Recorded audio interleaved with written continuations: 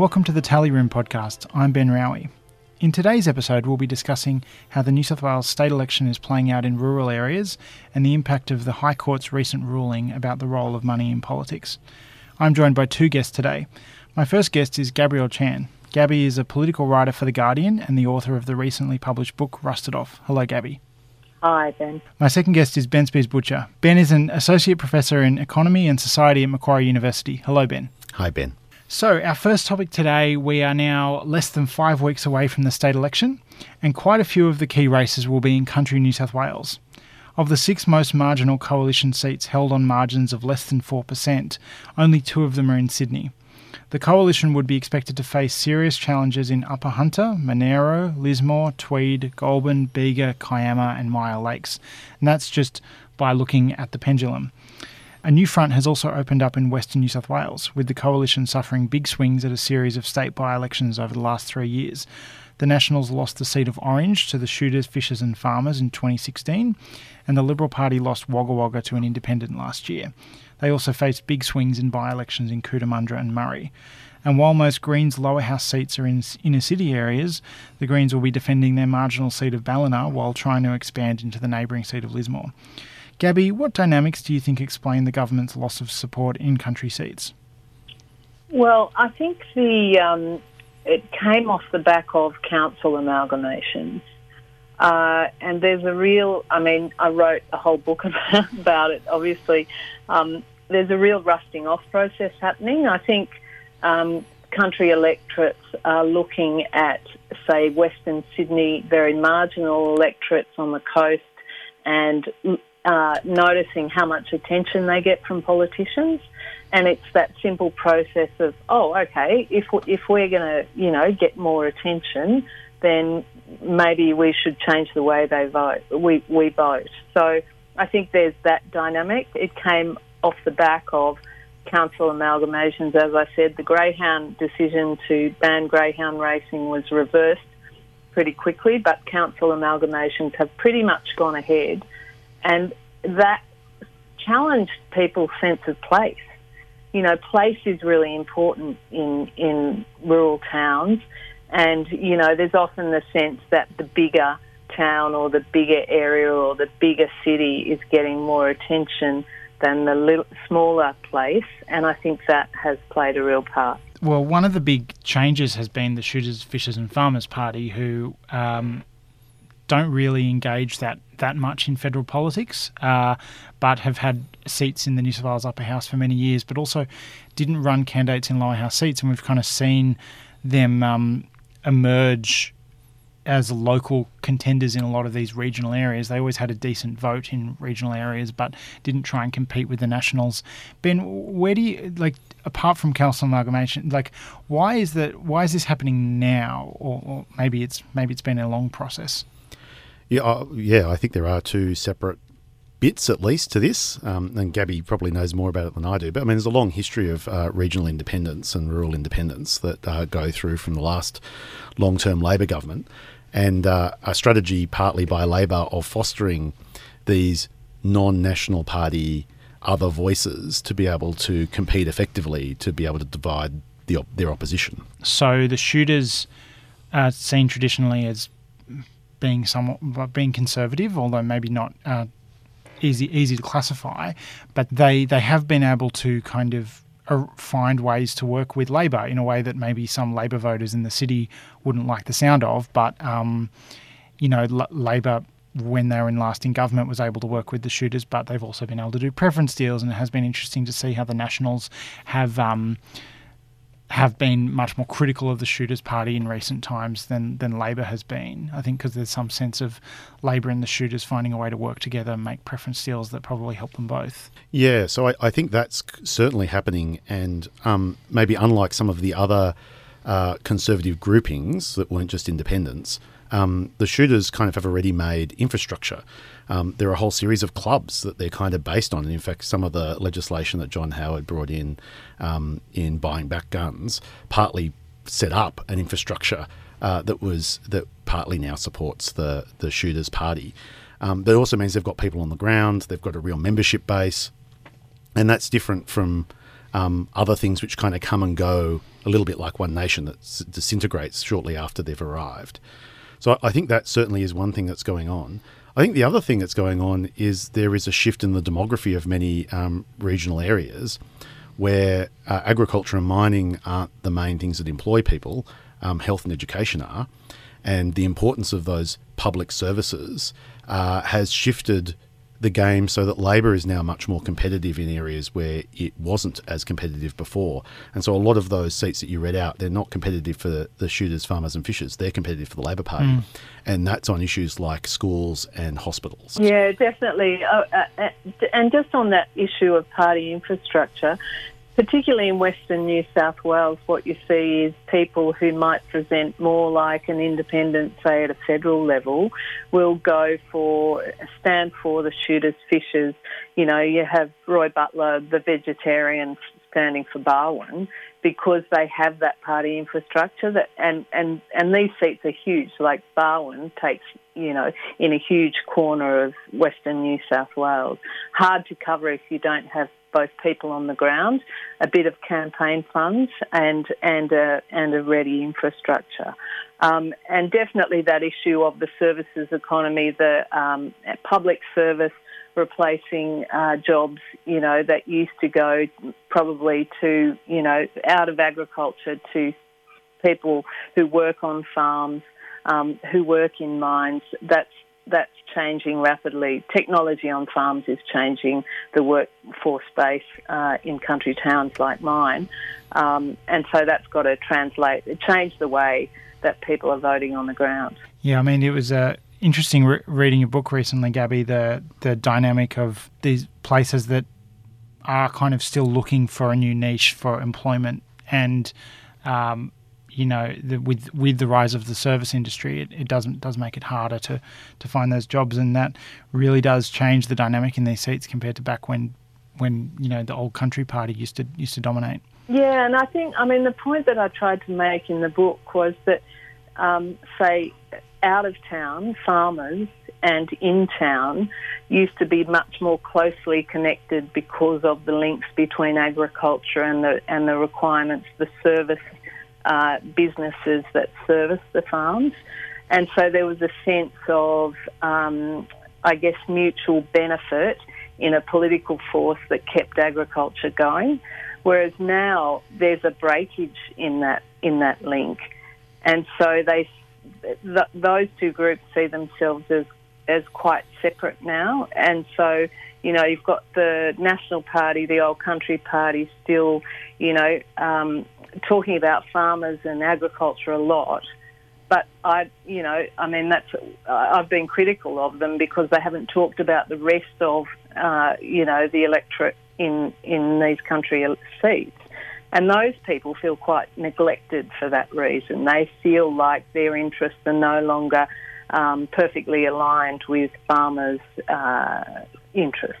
So council amalgamations, the greyhound racing, they were big issues that have dominated some of these by-elections. They're both issues where it sort of faded from the public debate a little bit. Some of the council amalgamations were cancelled, the other ones went through, but it's a couple of years ago now. The government backflipped on greyhound racing. What do you see the issues being in these electorates, and are they different between these kind of Labor-Liberal races sort of along the coast and maybe the races where the shooters or the indies are more in play further inland? So I see sort of two distinct kind of related things. So as Ben said, the changing demographics is one thing for those, particularly for those coastal seats. You know, where you can get, say in the 2015 state election, you get, you know, a seat which would normally, you know, if they're going to change one way, they may jump one kind of political ideology to the next. On the North Coast, you saw Ballina jump Nat Greens. They kind of skipped everyone in between. But the other thing is the general interest of people and the disengagement with politics and the crankiness about politics tends to, you see it reflected on individual issues, say council amalgamations, greyhounds, but it refracts into a bigger issue, which is about trust in the government process. So amalgamations, while the issue itself may have passed in the public debate, on the ground it's still translated into they told me one thing and they did another. And so that goes to my trust in politicians. And so can I trust any other political process that's happening? So, for example, I moderated a debate in Dubbo the other day, and it was around infrastructure in the New South Wales election. It was absolutely dominated by the process for buying the route of the Inland Rail Corridor, which is very much a federal issue, although state government has planning say over that ultimate process. But people were saying, we don't trust the process. We want to know exactly how you chose this route to prove to us that you didn't choose it to benefit certain mates or benefit big business. So again, it's that sort of small, either voter, small town against big vote, big banks, people with lots of influence, people with wealth. They mentioned Toll or Coles or Woolies that just want to get their goods from Melbourne to Brisbane quickly as possible. And so these areas are terrified of becoming kind of the train version of the flyover, states in the US. So their issues, while they're particular to place, they refract into, those general issues around voter disengagement, distrust of politicians and the media, by the way, and all of those bigger issues that we've heard through Brexit and Trump and various other contests around the globe. I think you're right, Gabby. There's also a real tension for the National Party, which has been emerging for a few decades now, but is becoming more and more difficult for them to manage, which is the Liberal Party, particularly in New South Wales, are a very free market party. And that doesn't gel well with what was a kind of form of agrarian socialism. That, absolutely, yeah. Was, peddled by or supported by the Country Party. And that meant they could be socially conservative, but they were also economically protectionist. Yeah. And that's not what's going on at the moment. And the kind of big money that's in politics, I think, from both sides, and that lack of trust reinforces that these guys are not there being their community representatives to make sure they're brought along for the ride. One of the reasons I think Labor's becoming increasingly competitive, a lot of these areas are quite poor. So while there's actually many of the seats that Labor has traditionally targeted in Western Sydney are increasingly affluent and actually increasingly difficult for them to manage because of that dynamic. Those areas are changing in the opposite direction. Yeah. There's a voter impatience now. So how we used to give governments a go over a series of terms and then, decide there's the time factor. I think people in their crankiness with politicians, they're getting more impatient. And the other real element here is that it's hard to win across the nation on a policy because that policy may be taken differently in different places. And I'll give an example, say, for the New South Wales election. I was driving through Goulburn today and I picked up the local Goulburn paper. As I said, I'd been in Dubbo for the infrastructure forum. Now, in the paper, they reported the recent $2.8 billion announcement that there was going to be this deal with a Spanish train company to design, build and maintain regional rails in Dubbo. And the Nationals are under real pressure in Dubbo because there's an independent there called Matthew Dixon who is really pushing them to the edge and could win in that seat, right? Now, I'm not saying that was the reason it was announced there, but that's how it's been interpreted, in other seats other than the seat of Dubbo. So you pick up a paper in Goulburn, and Goulburn, is questioning its outgoing local member, Prue Goward, on whether, this is a kind of political decision just so that they can win the seat of Dubbo. Now, I actually think probably 20, 30, 40, 50 years ago, right back to the beginning of the Country Party, that would have been seen as, oh, great, we're going to have this facility in country New South Wales, and we will get the 200 jobs out of construction and 50 jobs. But now this is, seen through the lens of, Dubbo's got something that Goulburn should have got. Does that reflect there's less spoils and there's a bit more of a, like, less opportunities are coming, these areas are less successful than they maybe once were, and thus, it's more competitive? I mean, is that part of it? Yeah, I think it's also, as Ben said, that it's that search for what is our next industry going to be? What is the thing? Every place, every town, every region is trying to find a way to, make the region economically more powerful, ensure that their kids come back after they go away to study. An industry, Goulburn already has a railway workshops. They already maintain trains. So they're saying, well, why wouldn't you just use our facility rather than doing a purpose-built facility in Dubbo that isn't there? Mm.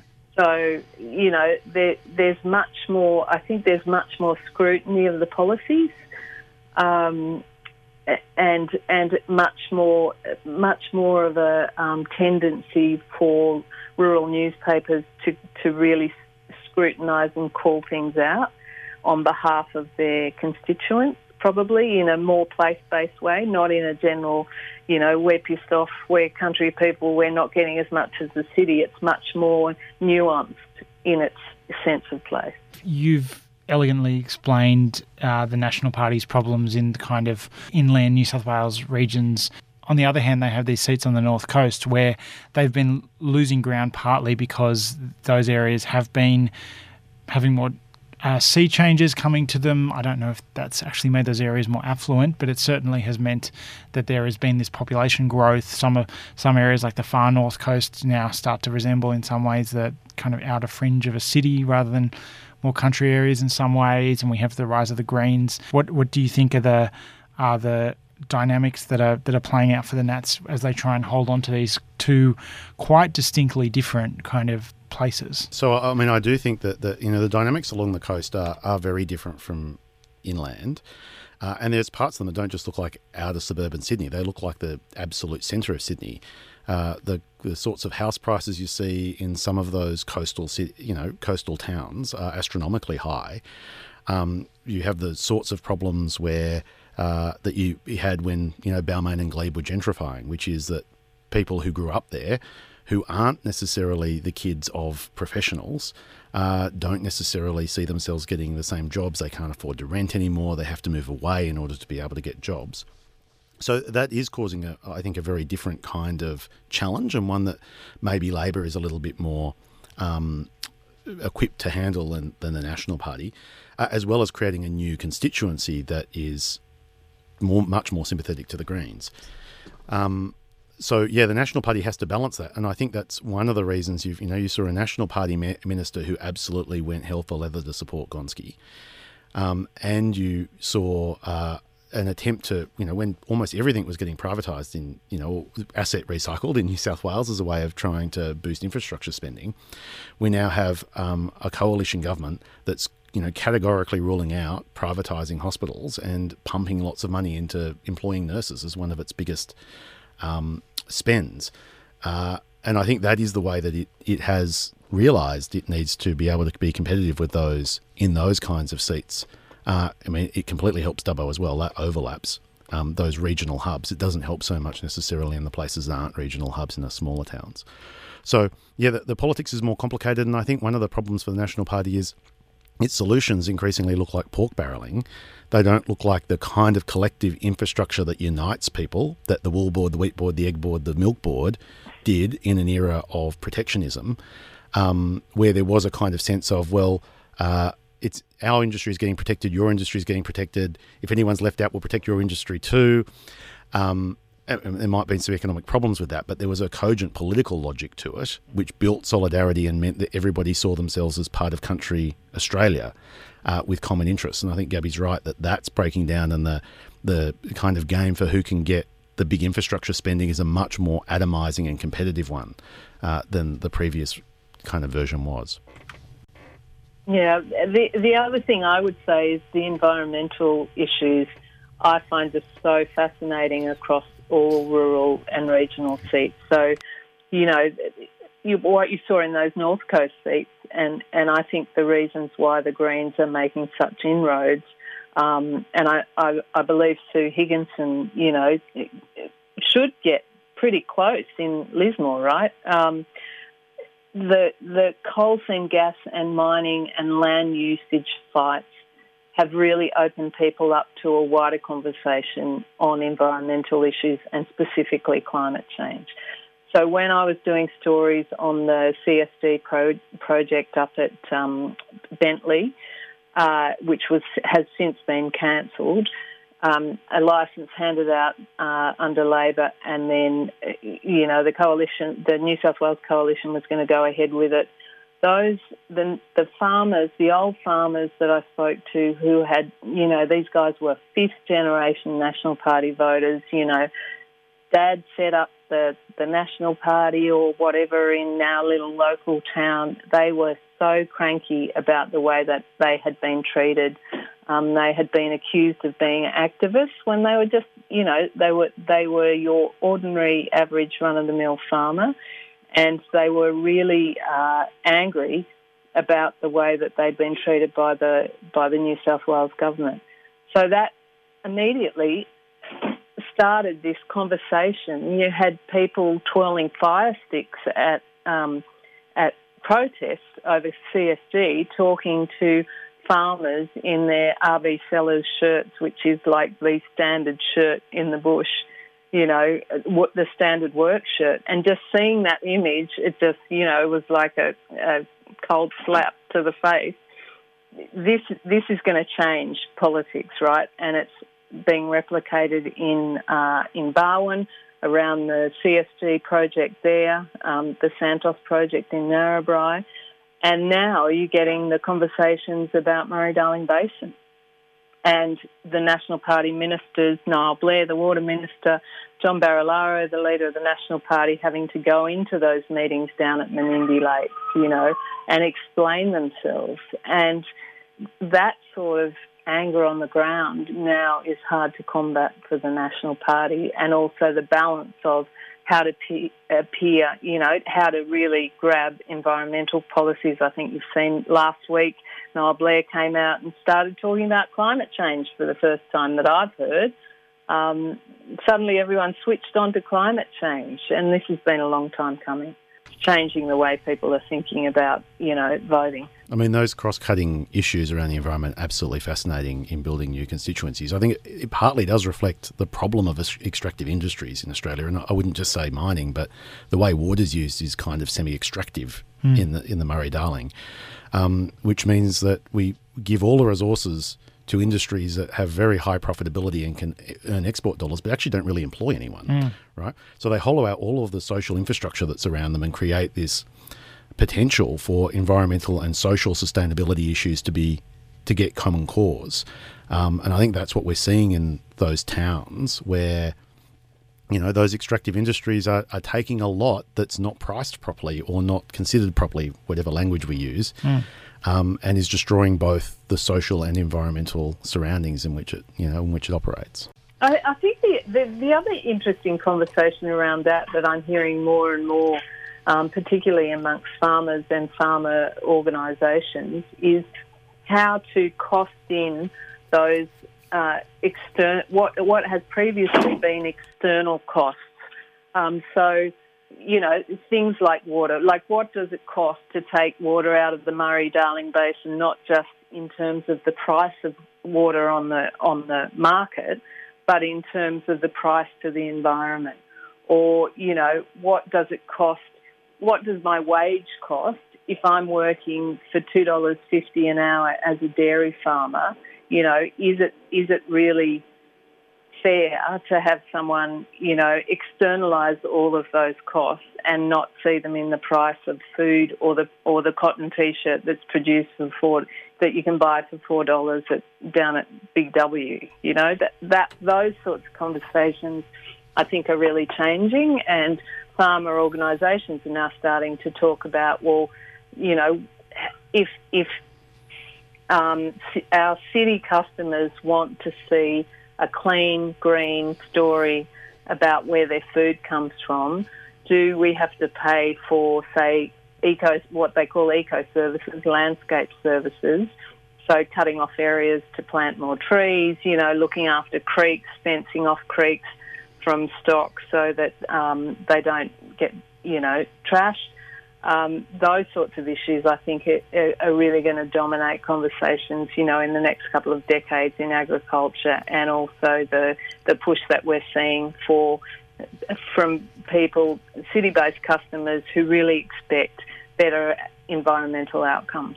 The New South Wales government recently lost a case in the High Court brought by a number of New South Wales unions challenging provisions of the New South Wales election funding law. The issue at question was a massive cut in the cap for how much third-party organisations such as unions could spend in the state election, down from $1.2 million to $500,000 per organisation, which created a gap between how much political parties were allowed to spend and how much third parties were allowed to spend. The court found that the change put an impermissible burden on the implied freedom of political communication. This is not the first time we've had major election funding laws in New South Wales struck down by the High Court, thanks to union challenges. We had a 2013 ruling striking down laws passed under Barry O'Farrell's government, which banned corporate and union donations and had counted affiliated union spending as part of the spending cap for the party they were affiliated with. Ben, how do you think these election funding decisions are going to affect the state election? Well, you'd think it's the unions who brought the action. You'd certainly think that they're in the best position to be able to mobilise for the election. And I mean, the amount of money we're talking about it's a really interesting question, I think, the money, because it's not enormous amounts of money. So we were talking $1.2 million as the cap before, and it reduced to $500,000. So to put that in perspective, Clive Palmer spent $3.7 million in 1 year in the lead up to a federal election. And, in terms of a broadcast TV advertising campaign, that'd be pretty hard, right? The mining companies spent almost, $20 million in their advertising campaign.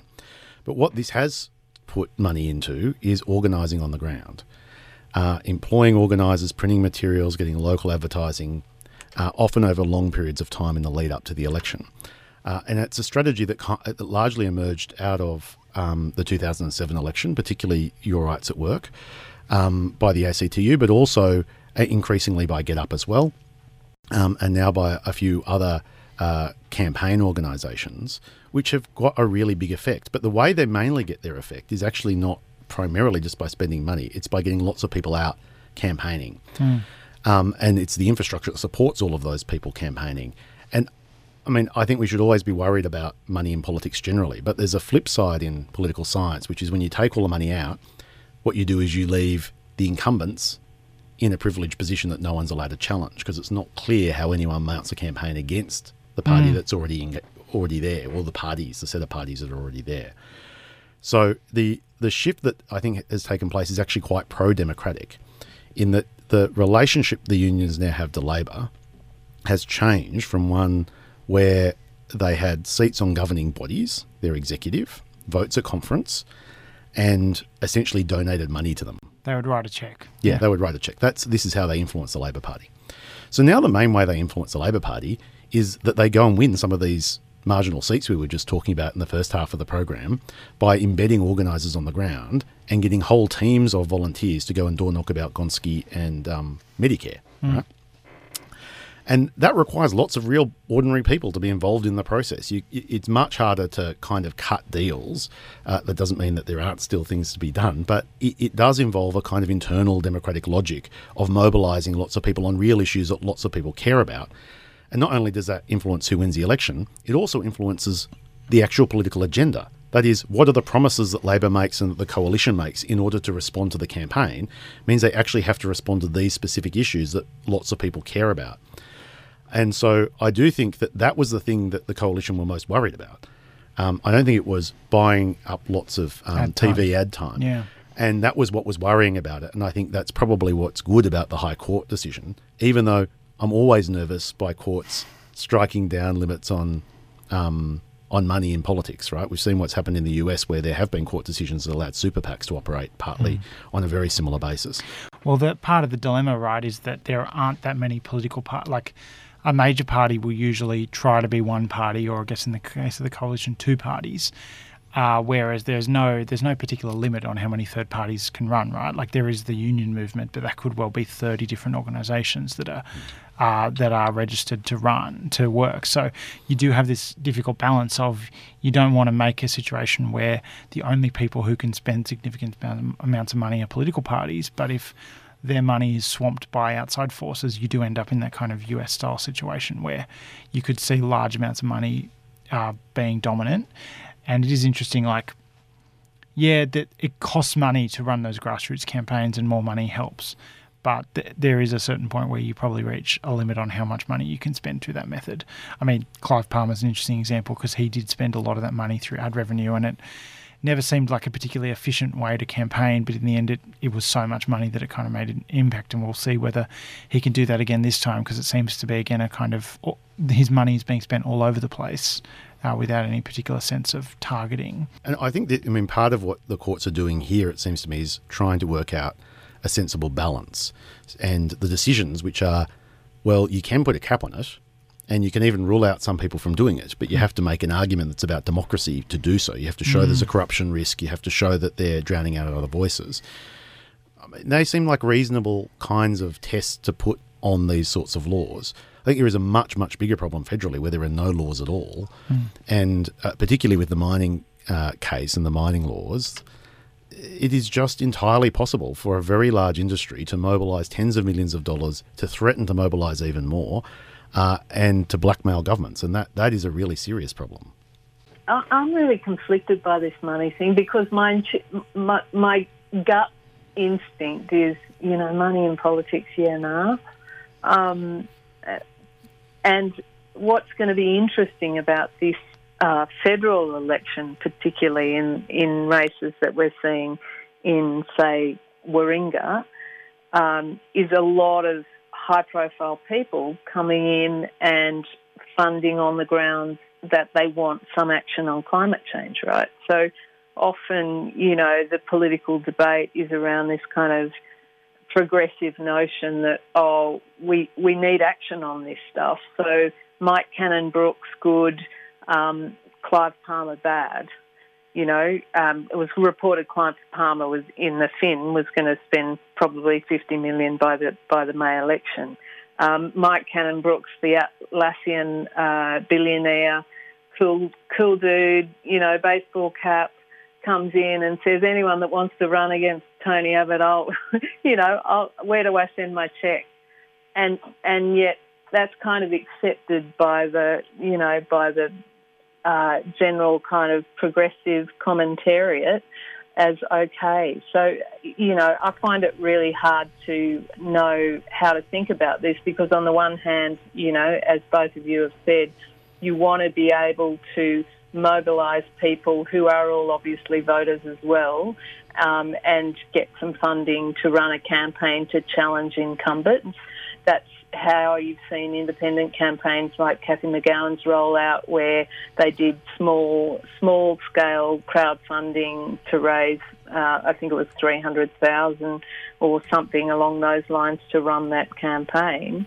But where does it morph into something else, I guess, that we don't know about? I guess transparency is the key, right? So, more real-time donation, better rules around real-time donation so that we can see who's influencing at the time they're influencing would be, the most basic change that I could see that would allow everyone to have a little more confidence in the process. You're absolutely right. I think the other big one is caps, and I think that was one of the most innovative things about the New South Wales laws when they came in, and they came in under a coalition government, yeah?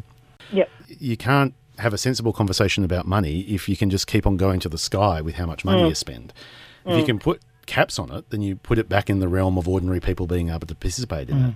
And I think that is overwhelmingly the most important thing, that if you limit the amount that's being spent, and I think one of the questions, which I think is an intellectually interesting one, is how do you work it out if, you split up 20 organisations that are all basically campaigning on the same thing? Do they all get to spend their own little amounts in these caps? And I think that's a question, but we just need to be convinced that they're really different. I mean, Clive Palmer's one guy, as is the other millionaire, and I think there is a difference between one individual rich person or a corporation being able to donate lots of money, or organisations that actually raise money through lots of small donations from real people, being able to mobilise those campaigns. That's also an argument for why you might want to put the limits on the size of donations. You might say, look, if you can raise that money through 50,000 people giving you $100, we value that more than one person being able to spend, what is that, 5 million? Shouldn't do math live on air. Yeah, I mean, that is an argument for going for the other end of the equation and saying we're going to restrict where the money comes from as opposed to restricting how the money is spent. But you kind of need a bit of both. Think about the alternative of what happens. And this is a real, because I agree that problems with money are real and difficult. But you imagine we've got public funding. It largely comes from the last election, right? That's where everyone's got their money from. They got it from the last election. They've got a lot of it because we've got public money now instead of private money. And no one's allowed to raise any money.